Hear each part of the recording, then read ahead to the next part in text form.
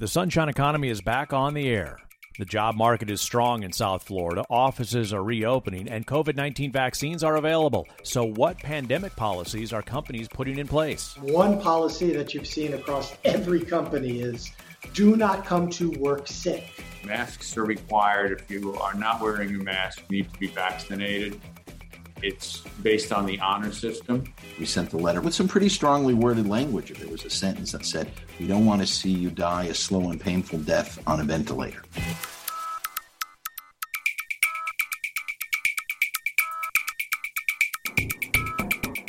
I'm Tom Hudson. Today on the Sunshine Economy, pandemic protocols in the workplace. The restaurant industry was hardest hit by the virus and best helped by the vaccines. There is no one thing that we saw a surge of business more than the vaccine coming onto the market. It's all coming up on the Sunshine Economy after the news.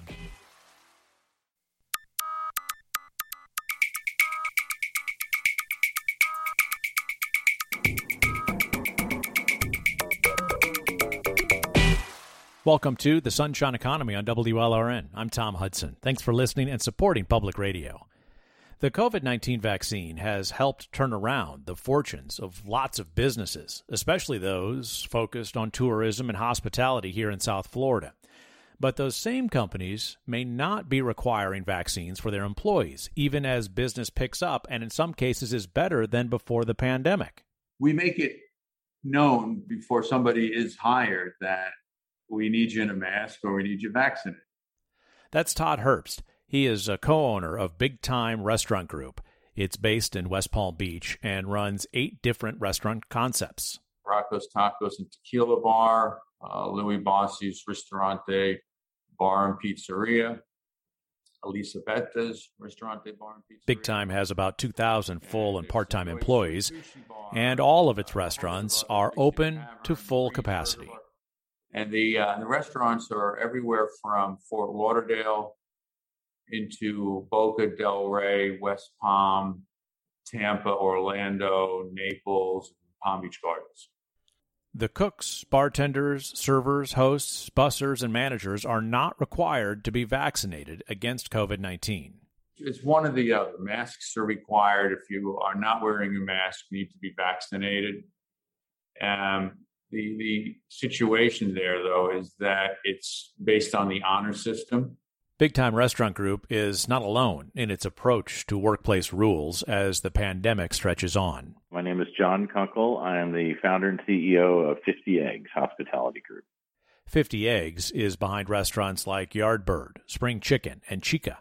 Its concepts are in states that have had much different approaches to the pandemic, such as Florida and California. It also has a few outlets in Singapore. We've had a real interesting perspective on COVID just because we've had to deal with it so differently in every state. And quite frankly, Singapore has really dealt with it completely differently than the rest of the U.S. Diners eating in a Singapore restaurant can only eat together in groups up to 5 people, and only if they can show proof that they're fully vaccinated. Such a practice would be considered illegal here in Florida. The legislature passed and Governor Ron DeSantis signed a law banning companies from requiring their customers to be vaccinated. Norwegian Cruise Lines has sued over that ban. Companies are able to require workers to be vaccinated, but Kunkel does not require the staff at his restaurants to get the doses. So currently we have in all of our stores around the country, we still have our staff that are masked up. We've removed any kind of plastic barriers and kind of plexi kind of host stand barriers, all those kind of wacky things you've seen all over the country. And, we are using real menus. We're not kind of defaulting to the QR codes. And so we have loosened. The cleaning protocols remain, including using a separate cleaning company to disinfect the spaces. Kunkel says they also offer COVID-19 testing for workers and have offered workers time off to get vaccinated if they want to, but the shots are not required. Kunkel of 50 Eggs and Herbst with Big Time Restaurant Group are running bigger companies with over 1,000 employees each. Michael McCann runs a wine bar with just 5 part-timers. Hi, my name's Michael McCann. I am the owner of Vacillate Wine Bar in Miami, Florida, in Kendall.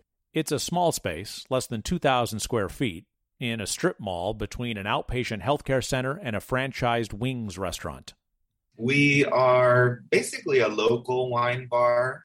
We do all kinds of tasting events. We're a full-service restaurant.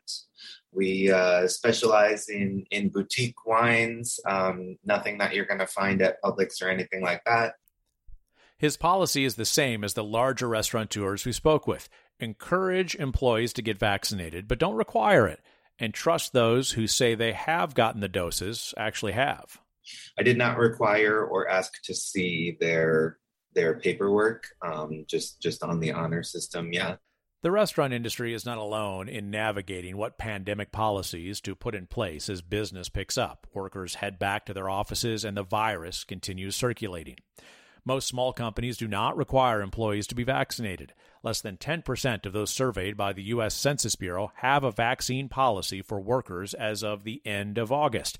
However, that has been growing throughout the summer. Less than 5% mandated the shots at the beginning of June. The Florida data is not much different than those national numbers. South Florida small companies have shown a little more interest in a vaccine policy. About 1 in 9 require the shots for workers, a significant change from just 1 in about every 25 requiring the doses for employees around Memorial Day. The hospitality industry overall has been experiencing an increase in employers requiring workers to show proof they're vaccinated.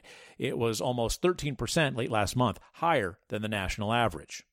Now, later on in this program, we will talk about how the South Florida restaurateurs we spoke with credit the vaccine for bringing business back, but worry requiring workers to get the shots could hurt their efforts to hire new people in a very competitive job market. Restaurants are uniquely challenged by this virus. Groups of strangers spending time in close proximity of each other, usually indoors, usually without masks. There's no work-from-home option for employees. A server has to get close to customers to do the job, and those diners and drinkers come in with their own attitudes toward the germ. We're very much in the public eye. We serve all kinds of guests from all different parts of the state and the country, and this is Todd Herbst again. He's co-owner of Big Time Restaurant Group. People have varying, as we all know, opinions on the best cause of action to try to contain this pandemic. So we try to take that into account, yet remain as safe as we can, protecting our guests and our staff by allowing the staff to make that decision. But it needs to be one or the other. And that is, be vaccinated or wear a mask while at work. Employees are not asked for proof of vaccination, but the vaccination or be masked practice is a written policy at Big Time Restaurants. Employees sign a statement saying they understand it, and managers talk about it before shifts. I'm vaccinated. I still use a mask periodically just to be, extra cautious. I've had COVID. I don't want to have it again. And it's not fun. Herbst says he caught the virus last fall before vaccines were available. It was the sickest that I've ever been. I wasn't in the hospital, and unfortunately, I didn't have any issues with my breathing, but it was still the sickest that I'd been. And I was probably in bed for about 10 days. He has a date circled on his calendar when he expects to be eligible for a booster shot, and he plans on getting it. You're listening to The Sunshine Economy on WLRN. I'm Tom Hudson. Each Monday, we examine the stories and hear the voices of people shaping South Florida's economy. You can get in touch with us by sending us an email, sunshineeconomy@wlrnnews.org. sunshineeconomy@wlrnnews.org. And be sure to listen for the BBC NewsHour on Tuesdays through Fridays during the 9 a.m. hour to hear stories and voices from around the globe. Still to come on this program, how one manufacturer has encouraged its workers to protect themselves. We sent a letter with some pretty strongly worded language. There was a sentence that said, "We don't want to see you die a slow and painful death on a ventilator."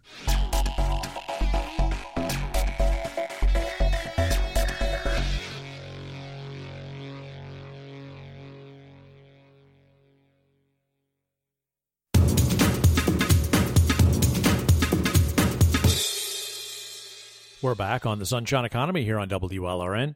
I'm Tom Hudson. Thanks for listening and supporting public radio. When COVID-19 swept across the globe, most of HEICO's locations remained in operation. HEICO is an aviation and aerospace parts, service, and distribution company. It was deemed an essential business in those early weeks of the pandemic because it makes and ships airline parts and electronic components used in all sorts of stuff, from satellites to X-ray machines. HEICO is based here in South Florida. It and its subsidiaries have 6 regional locations. It has operations in more than a dozen states and in more than a dozen countries. Demand for the company's airplane and spaceflight parts and technology has rebounded as those industries have bounced back, with more people becoming vaccinated, driving demand, especially for air travel. We spoke with Victor Mendelson, co-president of HEICO, in late August. Victor, welcome back to WLRN and the Sunshine Economy.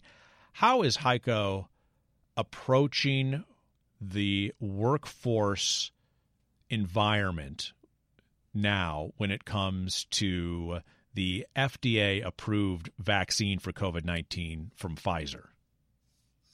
We are strongly encouraging, in fact, urging our team members to get the vaccine. We think it's very important to do it.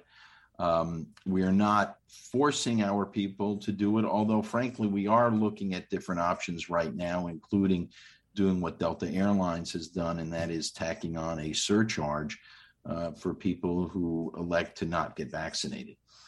In one instance, by the way, in one of our facilities here in Florida, one of our subsidiaries, we recently offered everybody who could give us proof of vaccination a $100 payment, because we wanted to see exactly how many people had been vaccinated. People told us they were vaccinated, but we wanted to see for sure. And it turned out that less than half of our team members in this particular factory and subsidiary and engineering facility had been vaccinated. And then kind of quickly, a number of people went out and got vaccinated and brought in their cards within a couple of days. But we even brought on site a vaccine service, a pharmacy, that same week. And we said to all of our team members there that they could be vaccinated free of charge without leaving the workplace. They could bring family members, and we strongly encouraged it. We sent a letter from me, from my father, my brother, urging it in English and in Spanish. With some pretty strongly worded language about the dangers of not getting it. There was a sentence that my father had put in that said, "We don't want to see you die a slow and painful death on a ventilator." And what was the discussion like about whether or not to include that strong of a warning to your employees?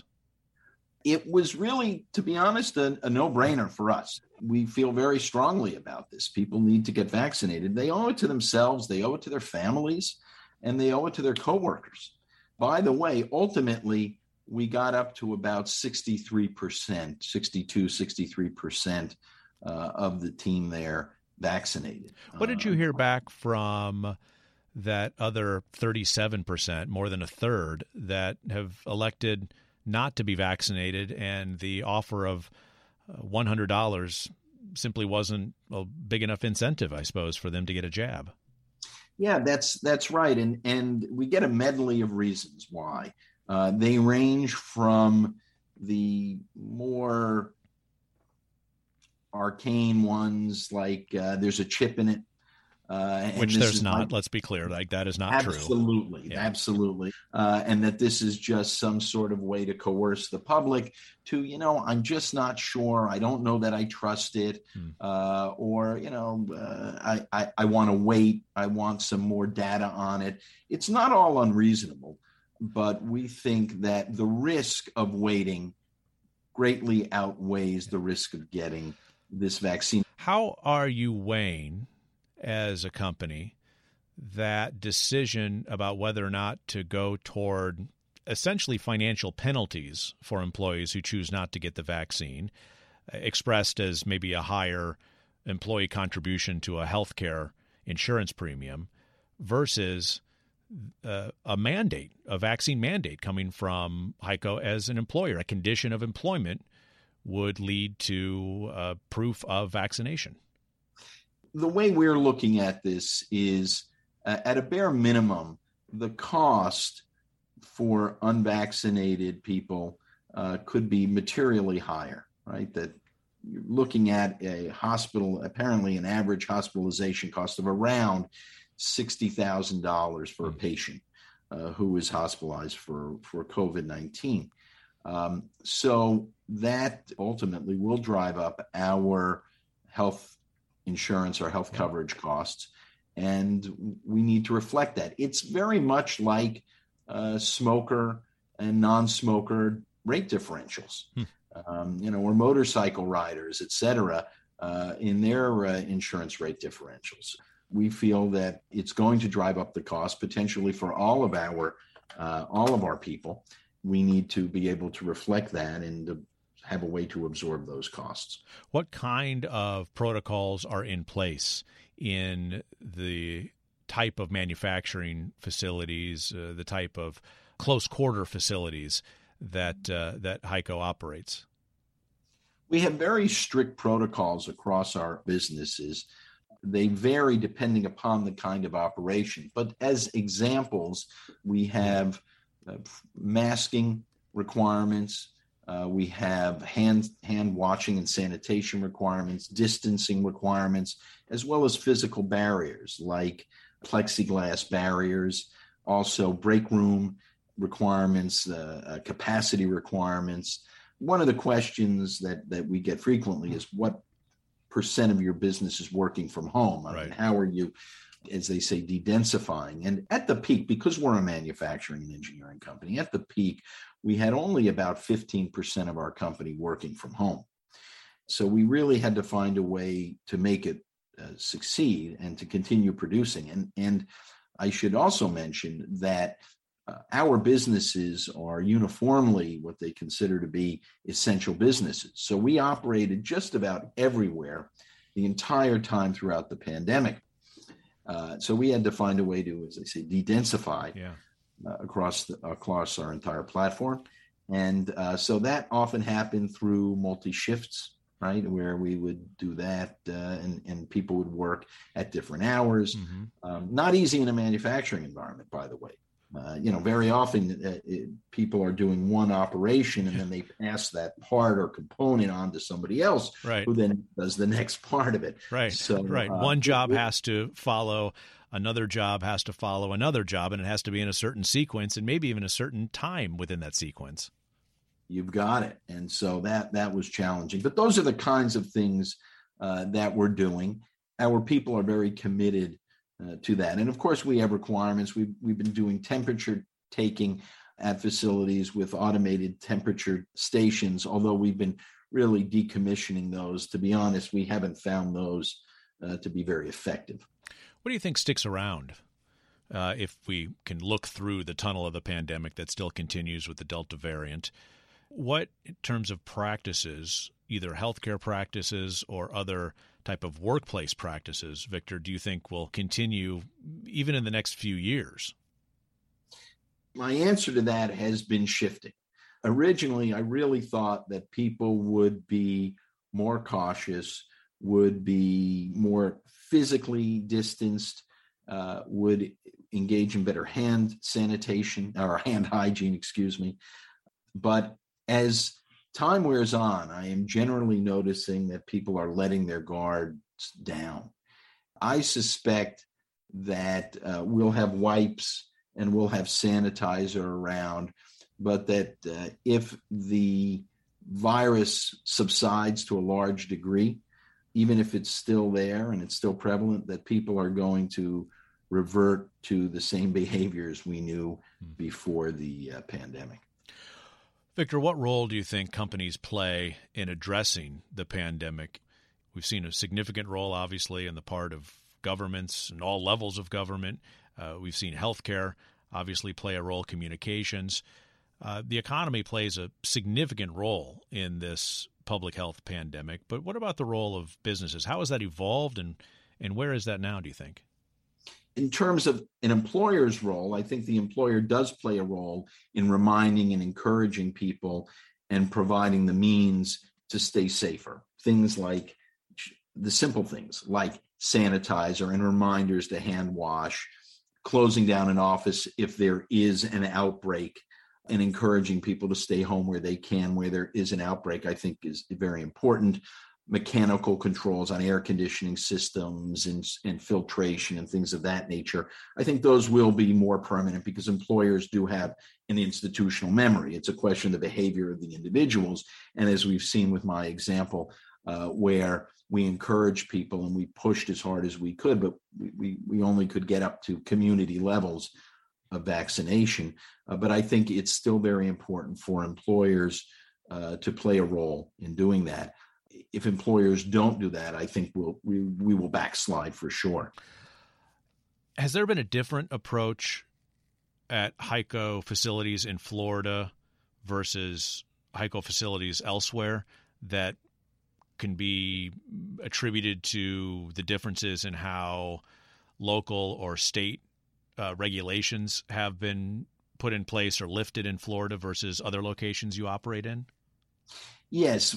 Throughout the entire pandemic, we definitely have operated differently based upon local regulations. Some of it as simple as masking, others related to benefits and time off. Mm-hmm. And so it has been a challenge, by the way, navigating those. And sometimes they are local and not just statewide. What we've discovered is we don't think we've had any or maybe more than one or two cases, interestingly enough, out of a population company-wide of about 5,500 people of spread within the facilities. But people go home. That's where they're getting it, right? They get it from a spouse. They'll go out to dinner. Some people go to parties. We'll hear some amazing stories about things that I just wouldn't do at this point. That's where the vigilance in the facilities really, really helps. I would say one other thing, that team members generally really appreciate the efforts we're making. They appreciate the fact that we're trying to keep them safe. But sometimes we've had people who complain to us and say, why are you doing this? You're making my life so difficult. And we've had them actually quit. These were over protocols, safety protocols that you had put in place? Over safety protocols we put in place. It was shocking. Victor Mendelson is the co-president of HEICO. Victor, thanks so much for sharing your thoughts with us. It's my pleasure, and thank you for having me. I always enjoy the conversation with you. Speaking with HEICO co-president Victor Mendelson, HEICO is based in South Florida with global operations, making and distributing aviation parts and electronics. This is the Sunshine Economy on WLRN. Please check out our podcast by searching Sunshine Economy on your favorite podcast app. Leave a review and please hit subscribe.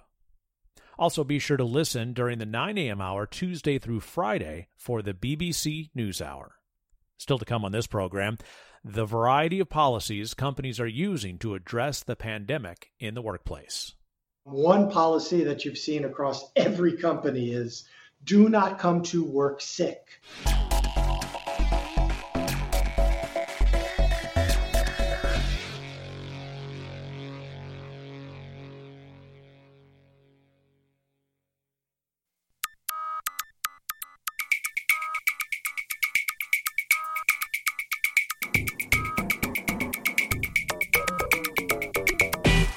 I'm Tom Hudson, and you're listening to the Sunshine Economy on WLRN. Thanks for being here. Day-to-day may be the most common description of how companies are dealing with the threat of COVID-19 at work. Masks, distancing, testing, vaccinations, staggered shifts, remote work, all are tools South Florida companies are using as pandemic protocols in the workplace. Jay Starkman sees a lot of them. He runs the human resources outsourcing company Engage PEO. That stands for Professional Employment Organization. It handles payroll, employee benefits, training, and other services for hundreds of companies with thousands of employees, including 10,000 in Florida. Engage is based in Hollywood. So, how are companies deciding what COVID policies to put in place? What works? Yeah. Can a company reopen safely for employees? Is it an office or a warehouse? Can workers spread out or are they concentrated together? What are their attitudes toward vaccinations? There's absolutely a need for businesses to continue to do what businesses do. at the same time realizing the moral, ethical, legal challenges that something as far reaching and serious as this horrific pandemic has been. We spoke with Starkman in late August. Jay, welcome to WLRN. How are companies that you work with, how are they approaching workplace policies about the pandemic these days? It runs the gamut. There are a number of companies that are taking leads and saying that we need to have mandates. There are a number of companies that are encouraging people to get vaccinated, and there are others that are just sort of seeing how it goes. Amongst the companies that are considering mandates, there's a balancing act, if you will, because at the same time as Delta is, raging across the country, there's also a labor shortage, and companies are worried that if they are to put forward a mandate that everybody needs to be vaccinated, then there would be some loss of employees that would be hard to backfill. Describe that balance and how companies are navigating between that balance of employee health and a company playing a leading role in requiring a fully approved FDA okayed vaccine and concerns about labor supply. The approval from the FDA changed the calculus a bit because there were a lot of companies that were waiting. There was an argument out there that said it's still experimental because it was just an emergency use authorization. That balance tilted a bit when the FDA did approve it. Nevertheless, there are companies across all industries that are struggling to find good employees, especially in healthcare. We're seeing it in nursing homes. We're seeing it across the board, worried about the employee retention in the face of a labor shortage. It really depends on the industry, depends on the company, whether they want to take a leading role, whether they want to make sure that their place of employment is safe, how much telecommuting they can have compared to the pressures that are put on to retain all of their employees vaccinated and not.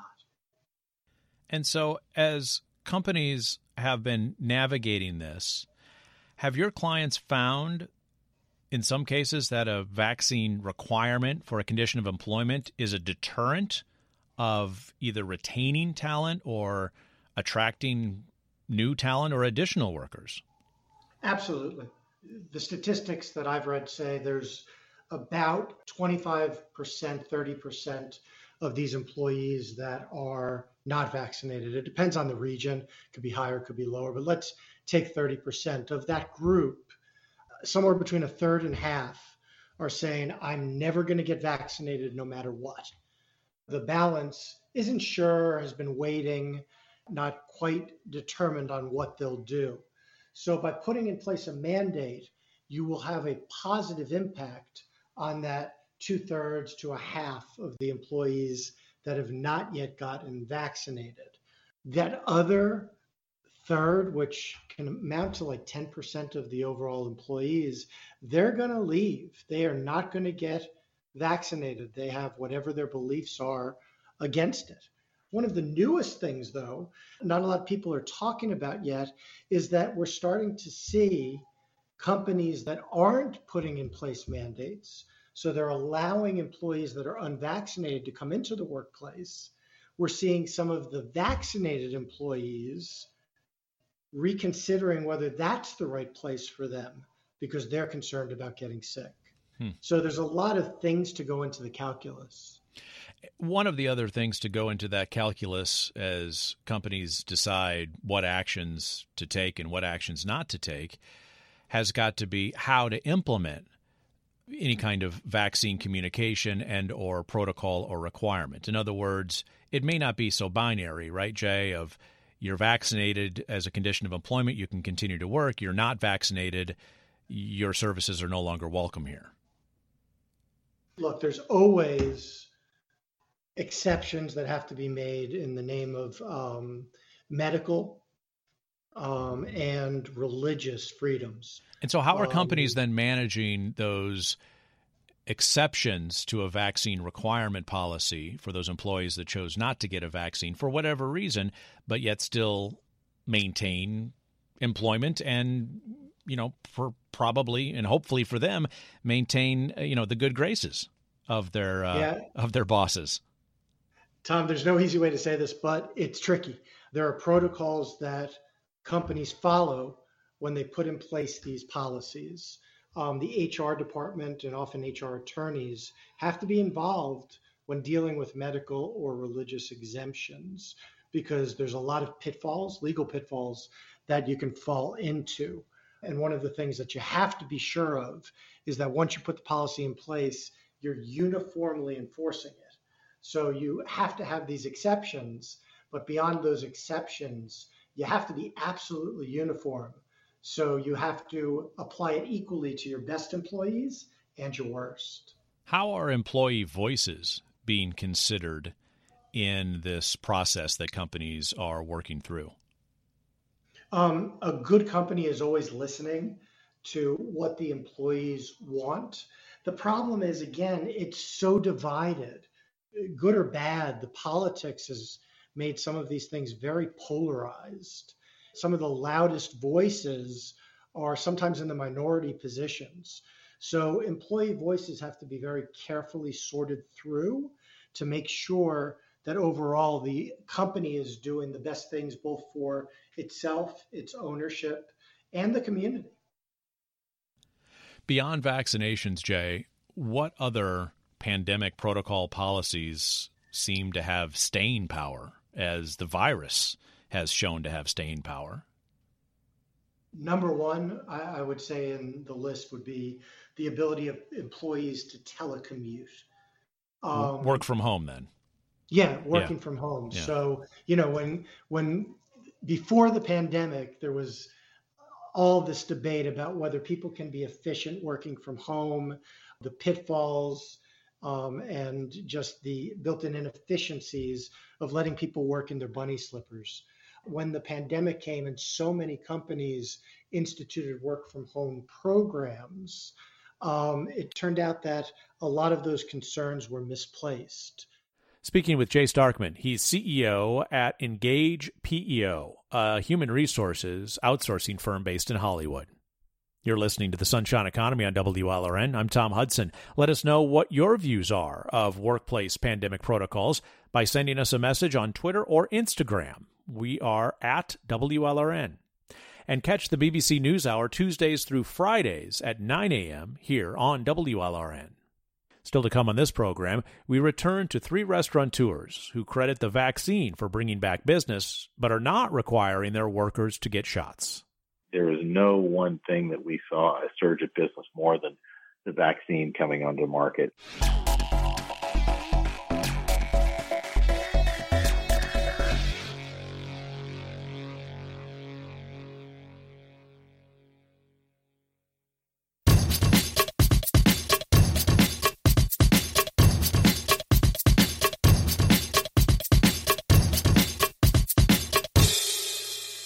We're back on the Sunshine Economy on WLRN.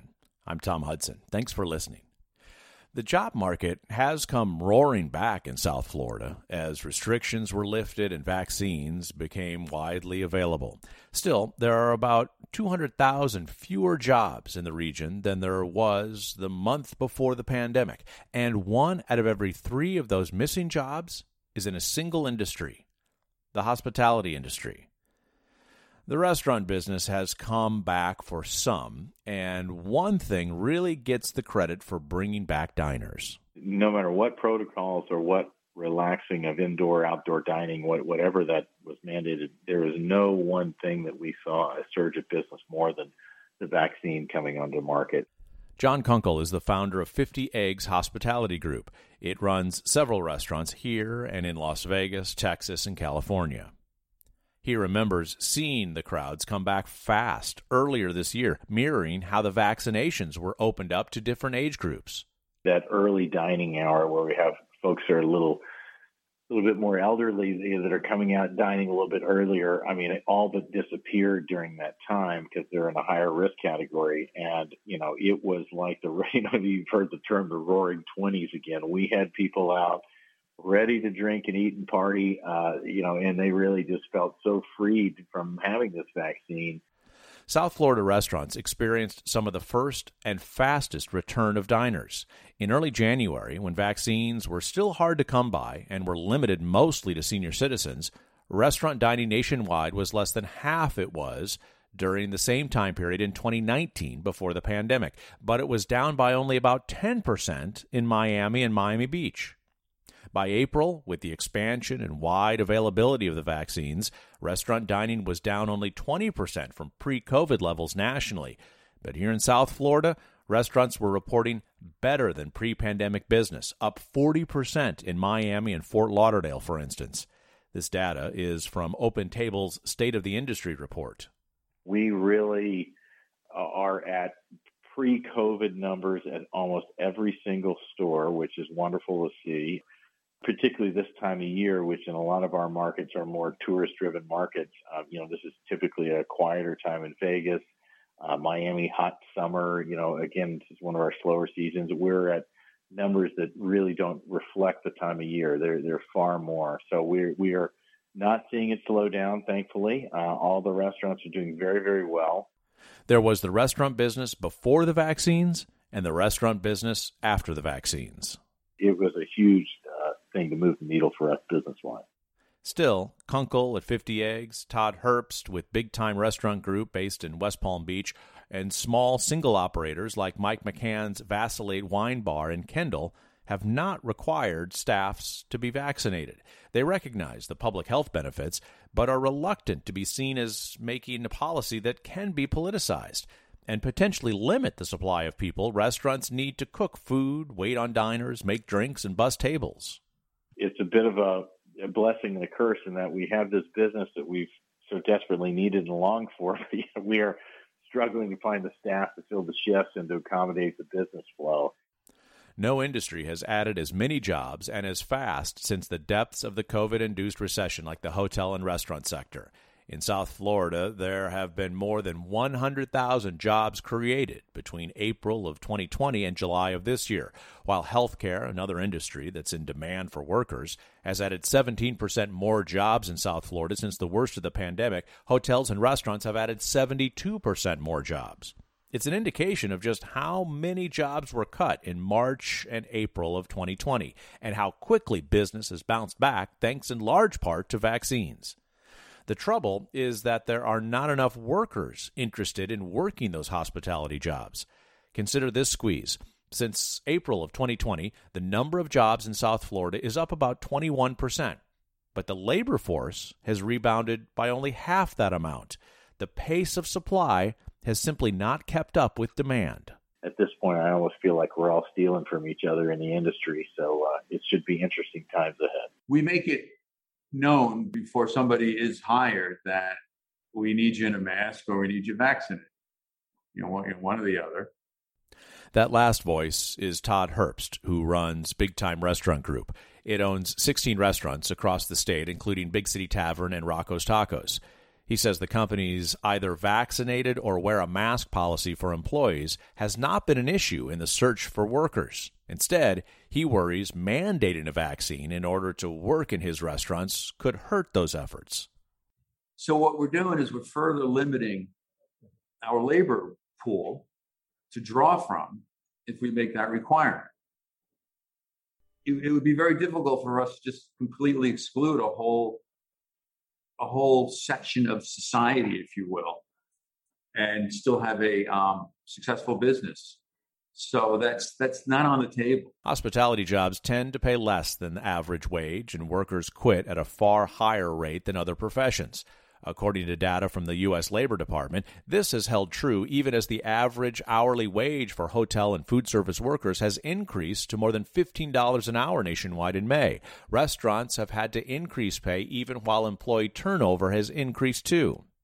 Mike McCann has experienced it firsthand. He owns and runs Vacillate Wine Bar in Kendall.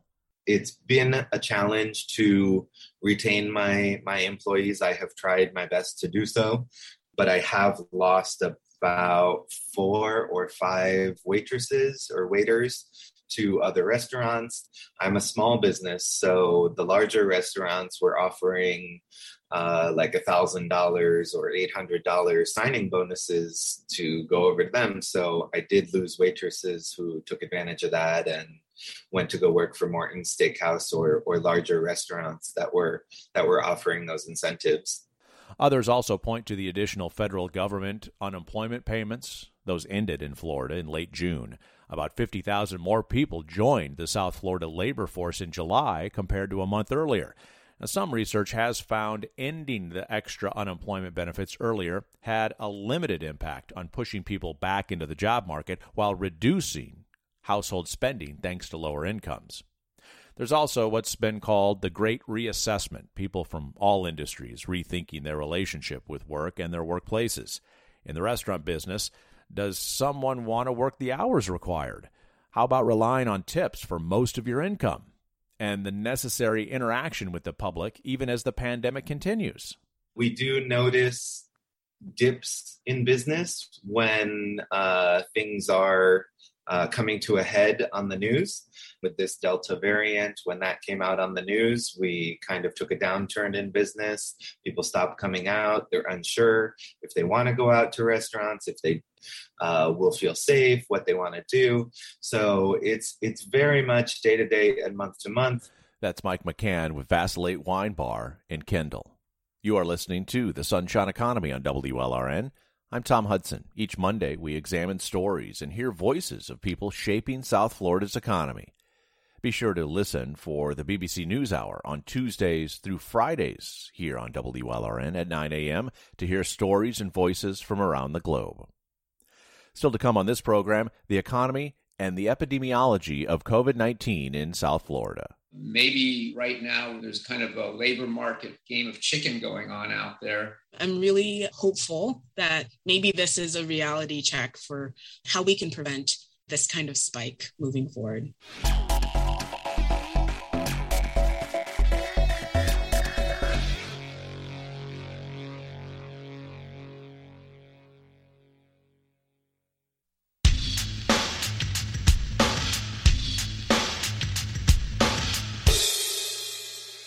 Welcome back to the Sunshine Economy here on WLRN. I'm Tom Hudson. Thanks for listening. COVID-19 has laid bare the inextricable link between public health and the economy. The pandemic led to the fastest and deepest recession on record, and as restrictions were eased, an incredible snapback in economic activity. Still, the economy and a lot of people have not regained all that was lost when the virus started spreading. And the virus is still with us. Just as the germ keeps circulating in the economy is integrating the germ.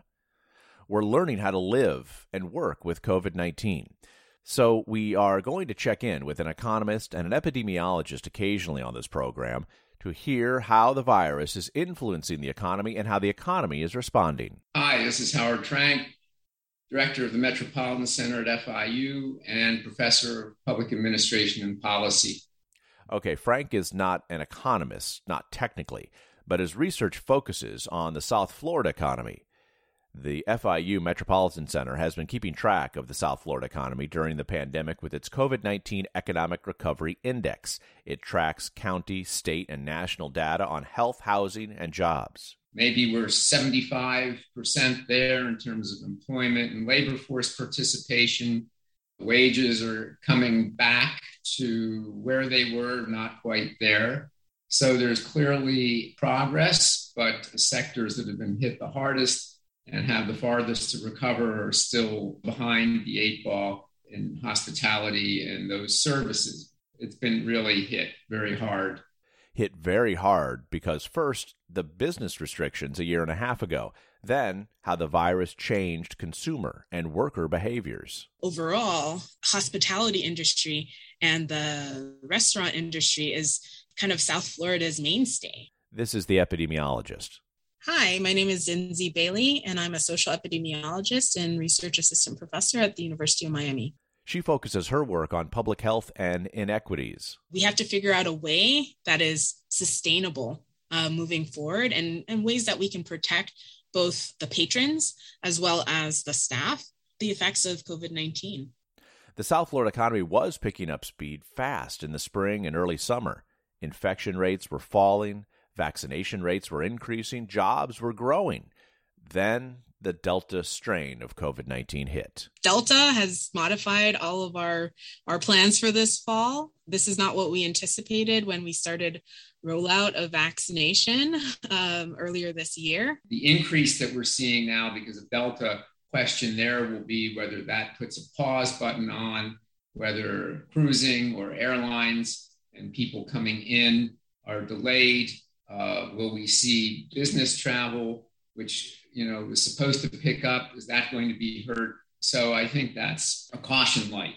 The epidemiologist points out South Florida has a higher vaccination rate than other parts of the state, while the one studying the economy points out the timing of Delta and the traditional boom season for tourism could collide. We're in a different phase now as we approach the beginning of what was the traditional tourist season. Delta has had a kind of pattern in everywhere that it hits, where it has a spike, a sharp spike up, and then a sharp decline. I think it's going to be interesting to see how and in what ways the Delta variant hits our recovery.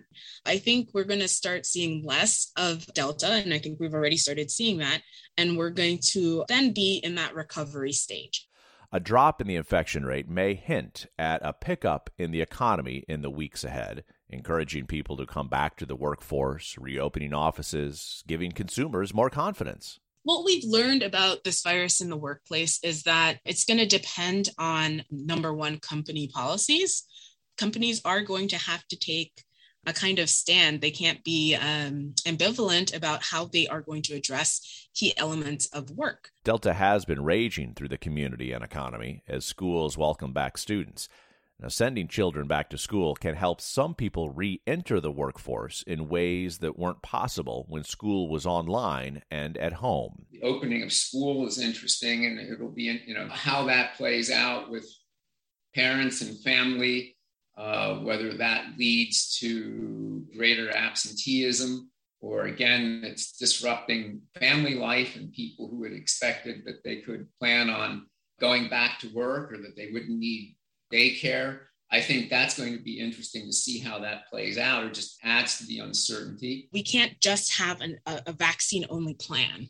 Vaccine, masking, hand washing, all of these things, reducing our concentration has been a key point of reducing the impact of the COVID pandemic. It's just one place to watch in the economy and in the epidemiology of COVID-19.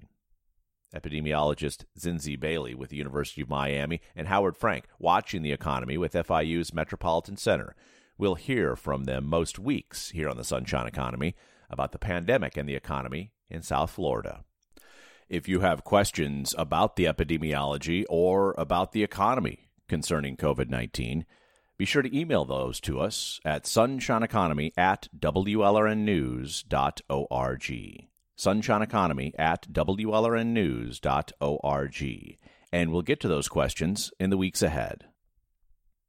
You can find a podcast of this program and all of our past programs. Search Sunshine Economy on your favorite podcast app. Be sure to leave a rating and click subscribe. Thanks. You can follow us on Twitter and Instagram. Look for us at WLRN. Joe Johnson is our technical director. Polly Landis is our booking producer. I'm Tom Hudson. Thanks for listening.